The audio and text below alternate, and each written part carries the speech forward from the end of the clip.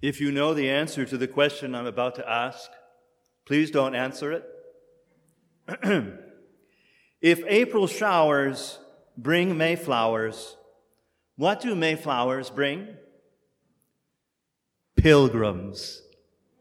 Get it? April showers, Mayflowers, the boat brings pilgrims. I've been waiting all week to share that with you.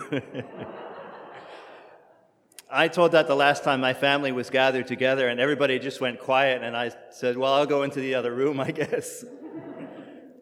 But my friends in Christ, we can, on a more serious note, we put up with the dreariness that sometimes comes in April with all the rain, and we make plans for one day and all of a sudden it's raining, so we have to change our plans, or we expect it to be sunny and now it's overcast and gloomy. We put up with that because we know that the rain that comes in April is necessary if we are to have the beauty of the flowers in May. If we had no rain in April, we would have no flowers in May.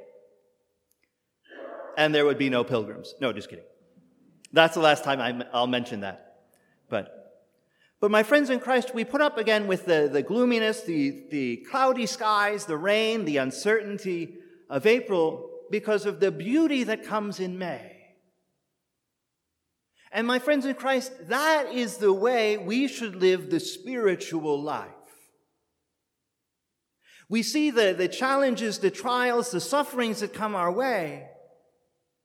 And all too often we can become trapped in them.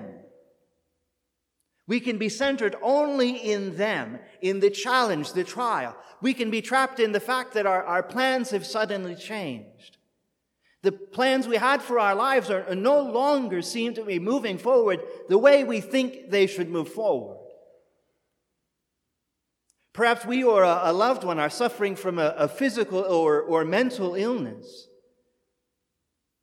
The dreams we had for the future don't seem to be shaping up the way that we think they should. Or maybe we're grieving the loss of a loved one. Or whatever the suffering or challenge or cloudy sky in our life, whatever it might come from, the temptation is to get so focused on that we lose sight of what is to come. That is the beautiful gift of our faith, that we know that this life is not the end.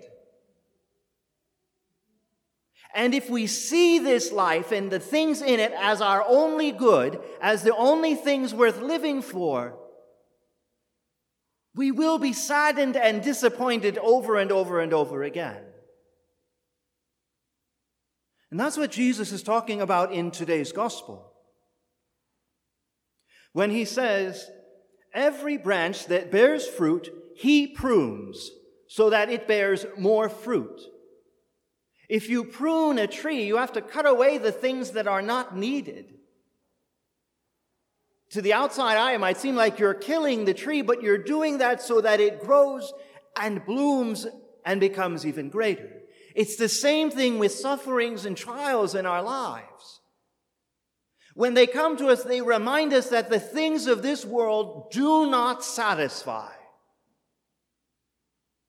Sickness teaches us not to rely on our physical or mental health. Death teaches us not to rely on our own power. Financial challenges teach us not to rely on the material things of this world. And so on and so on. God allows suffering because if we bear it with Him, it makes us grow. If we offer it to Him and unite it to His saving cross, it strips away all of the things that do not matter and keeps us grafted onto the living vine that is Jesus Christ. So my friends in Christ, if we can do that in nature, if we can accept the reality of nature as suffering now to bring forth the glory to come, we need to do that with reality. We need to do that with our entire lives. I was just reminded of the fact that in the bishop's residence in our diocese, there is a chapel, and he had invited me and other seminarians over once to join him for Mass before we went on a long trip. And in the chapel is this gospel verse.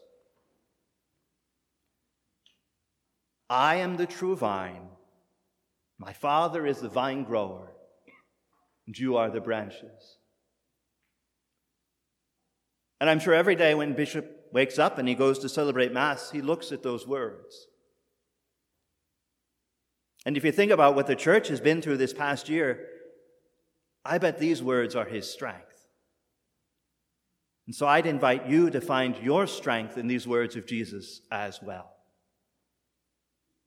Do not allow the struggles of this life to overcome you or overwhelm you or overshadow you or anything like that.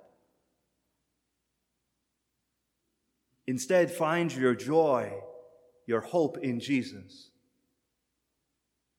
And if we stay fixed on him, stay attached and close to him, we will find heaven. My friends in Christ, that is the only treasure that really lasts.